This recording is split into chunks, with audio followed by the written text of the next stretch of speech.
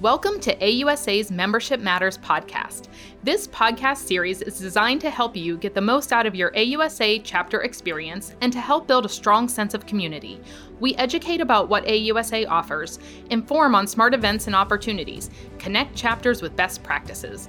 Today we are talking about volunteers with Karen Bailey, the president of the Fires chapter in Lawton, Oklahoma, and John Davies, senior director for membership at AUSA National. Karen, can you tell us a little bit why it's important to recruit the right type of volunteers to do the work that your chapter strives to do in your community? Sure. Recruiting the right type of volunteer is incredibly important because if you don't have the right person in the right seat at the right time, you're really, as a leader, beating your head against the wall, trying to, for example, I'm not the best at fundraising. That's just not my strength. But I am organized and I can call on folks. So if I'm in a position where I'm using that talent, then I'm going to be better for the chapter. So as I took the leadership as president, I looked at each position and I looked at the person in that position. And to be real honest, there were a couple of people that as they rotated off the board, we let them rotate off. But then we were able to bring on others who have strengths. And it makes all the difference when you're putting together an event or when you're trying to do business. If it is a skill that person is comfortable with, they are going to do much better for you. So the right volunteer is incredibly important. And how have you found those volunteers to do the work for your chapter? Well, really, it's networking. And if you have one person who knows a person who knows a person, for me, it was a matter of sitting down and talking to that individual and asking them, are you willing to help our military? Are you willing to help our military friends through this endeavor? And what are your skills? What is it you want to do? How do you think you can contribute? And if people find value in that, they're going to do anything they can to help. And how do you motivate them or reward them for their efforts? Food goes a long way. I'm sorry. Well, we give as many pats on the back as we possibly can. And I try to do little things just as I do with my employees. If they're doing a great job, I try to give them recognition for that. It might be a little token or of appreciation or a trinket. But sometimes it's the little things. It could even be going to the AUSA National Convention and coming back and bringing all that stuff you get from the floor show and throwing it out there. And it's those little things that make a difference to folks. Thank you so much for your time, Karen. Now, John, a lot of people don't know, but you have read more than a dozen books on volunteers. Why do you believe they are so important for a chapter's success? Well, you're not going to get anywhere unless you have the volunteers. I do a number of volunteer activities outside of AUSA myself, and regardless of what volunteer work that I'm doing, there are some basic tenets that are all the same. I think it starts with knowing what the job is. If you're going to go out and try to recruit somebody for a job, you've got to know what skills are needed or what skills you can train somebody up in. Too often, we might just take the first person that volunteers for the job, whether or not they've got the background and talent and skills in order to perform it. We've got to be a little bit selective. Still maybe take somebody who volunteers if we can train them up and get them matched up with a mentor and do the proper training. When a volunteer shows up, you've got to have something for them to do. Too often in other organizations, I've seen where somebody comes in and they want to volunteer their time and talents, and we're not ready to accept them into the organization. And so they end up sitting there and end up becoming kind of disenchanted with what's going on, and you never see them the second or third time around. So you've got to be prepared for them when they do show up. You've got to sit down and you've got to understand them. What is their agenda? What are their personal goals? What are their professional goals? What are their strengths? What are their weaknesses? Where do they want to be 5 years from now? And how can the organization help them get there? So I think one of the other important things is don't abuse your volunteers. If somebody is volunteered for something and you need another job to be performed, don't keep going back to that same person over and over again. Take a look at the talent pool that you've got out there. Maybe there's somebody else in the organization that's ready to move on. They've done the job that they're currently in for a long period of time, and it's time that they want to learn something new and do something different. So that may be a source for them.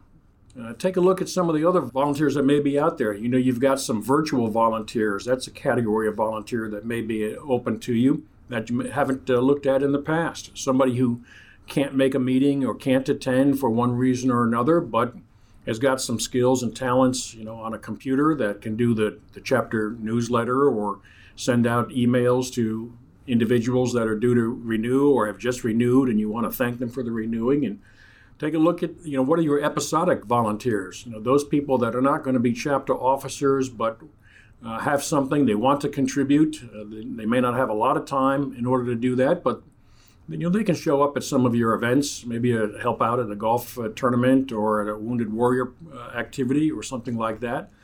Explore those opportunities and the resources that might be available. Have a job description, kind of going back to knowing what the job is. What is expected of that job? What are the resources that are available? What training is available for that position? How much time do you think that position is going to take? If it looks like it might take too much time, consider taking a particular job and splitting it between a couple of different positions and sharing the load. And you might be able to get two people then that be able to do it if it's going to take much less of their time than one full-time person doing it. Pair them up with a mentor. You can appoint them any job that you need and assign them someone who's been around for a while and help them grow into that job and into the organization. You can have a second assistant vice president for whatever, and if you need that job title and you don't see it in our system, our list of existing chapter officers, then let us know and we'll create that job title for you. And finally, recognize them.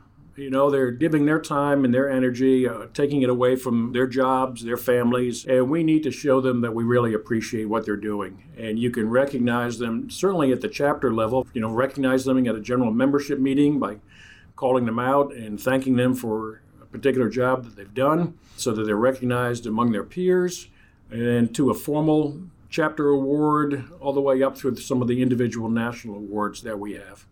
And we've worked closely on developing the ASK program. Why do you think the ASK Toolkit is such an important resource for chapters?